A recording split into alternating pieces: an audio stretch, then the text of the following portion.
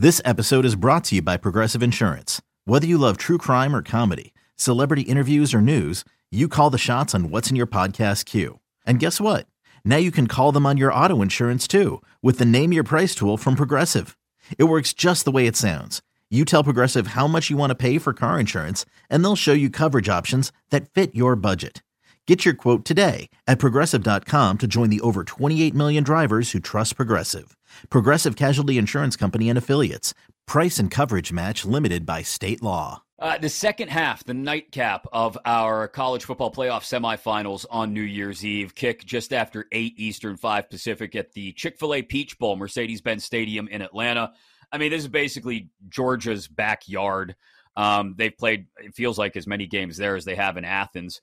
13-0, undefeated Bulldogs come in ranked number 1, laying 6.5 points against 11-1, fourth-ranked Ohio State. You know, usually these games, guys, and we talk about it a lot, are about who has the better quarterback. Okay, Stetson Bennett the fourth against C.J. Stroud. I think Stroud will be better in the NFL or at the NFL level. I think right now that's a fairly even matchup. So you go to then which team has the next best player on the field. In my opinion, Jalen Carter is showing everyone why he's the most talented player on last year's Georgia defense. 6'3", 300 pounds, capable of taking over games, which we saw since he came back from injury this season. During the last 5 games, 23 tackles by Carter, 7 of them for a loss, 3 sacks, 2 forced fumbles, and 14 quarterback hurries. We did see C.J. Stroud, when he had some pressure around him in a pinch late against Michigan, perhaps tried to do too much and melted down just a little.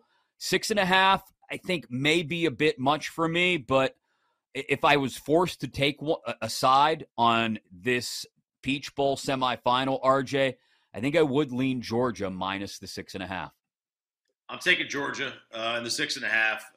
You know, Ohio State does have a lot of good players. I'm wondering, though, if Ohio State's problem is their head coach. You know, he got the job from Urban. Urban said he took the Ohio State program to a level that even Jim Tressel didn't take it to. And Ryan Day's continued. I mean, he's done a really nice job, you know, being able to get players in there. But they don't play prepared all the time. I don't know how good of a coach he is. I do know how good of a coach Kirby Smart is. I think that, you know, yeah, C.J. Stroud's probably a better player than Stetson Bennett. I'm sorry, Stetson Fleming Bennett the fourth. I think he's a better player, but I'll take Georgia at the 6.5. All right, Kayla, what do you got? You going with us on Georgia covering the 6.5? I'm right there with you. Bulldogs were better than average against the spread this season, 7-6, and were perfect 4-0 straight up, and against the spread in games where they were favored by fewer than 20 points. Not only that, but they outscored their opponents 171-65 in those games.